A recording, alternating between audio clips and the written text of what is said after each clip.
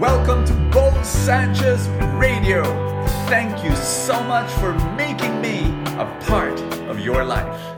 Is your job toxic?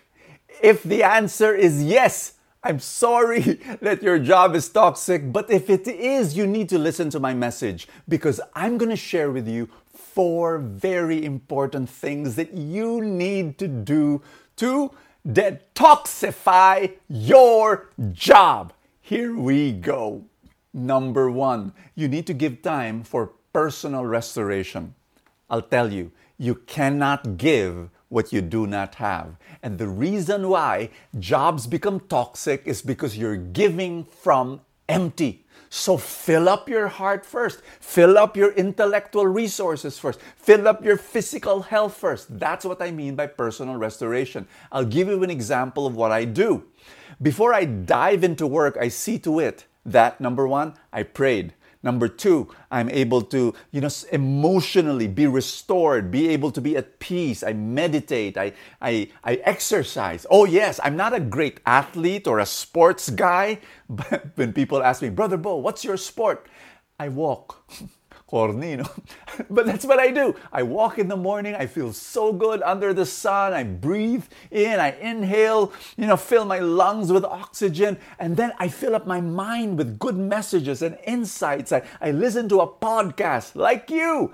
Congratulations for watching and listening to Full Tank, I hope you do this in the morning. It's a great time of the day to listen and set the day right. Number 1, personal restoration. Number 2, give time for relationship restoration. I want you to understand this, that a job becomes toxic, admit it, it's not because of the workload. Usually it's not the workload. It's the conflicts and the relationships with your boss, with the peers, with your office mates, with the people at work. And whenever there's a conflict, it's an invitation for clarity. The reason many times there's a conflict, and sure, there might be some character issues there. It's selfishness, rudeness, etc. That's fine. I understand that. But many times conflicts are there because there's a lack of clarity. Increase the clarity by, another C word, communication. Increase your communication. Be able to say something gently and lovingly, but say it anyway. Put it on the table. Clarify. When you're able to clarify, you'll be able to lessen the conflict. And 2 things can happen. Number 1 is you'll begin to realize, yes, we can work better because we understand each other more. But it's also possible, and hopefully this is not the outcome, but sometimes this is the outcome. When you realize, you know what, I don't think I can work with this person long term. And then then you can start making plans, which is connected to the other 2 things that you need to do. Let me review. Number 1, give time for personal restoration. Number 2, give time for relationship restoration. Number 3, give time for what? Short-term planning. So practical. But I'm telling you, you'll be able to lessen the toxicity of your job by just putting your life in order. Meaning to say, plan ahead. You know what I do?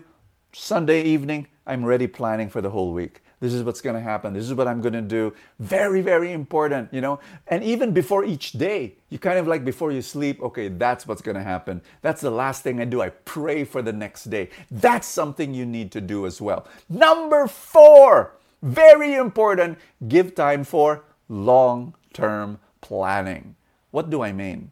Set aside some days, maybe you can do this, when you pray, set aside a day at least, every month, even during the week, have a Sabbath where you kind of like reflect these deep, profound questions.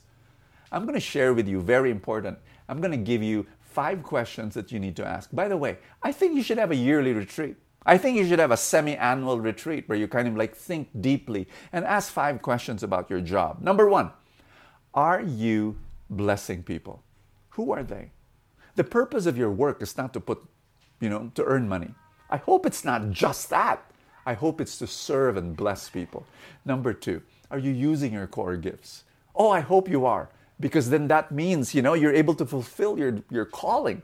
What your core gifts are. Number 3, Are you growing in your job? If not, then do something about it. Keep your day job, but keep growing and improve your craft. Number 4, are you happy? Are you happy? You know, many times we're not happy in our job, and the problem is not our job. Our problem is us. Adjust, find ways. And number 5, are you earning? Because if you're not earning, then find ways of doing that. Keep your day job, start a side hustle, use your core gifts there. Mark chapter 6 is our gospel, and Jesus, he served and healed so many people. But then you saw him having personal restoration, spending time with the Father.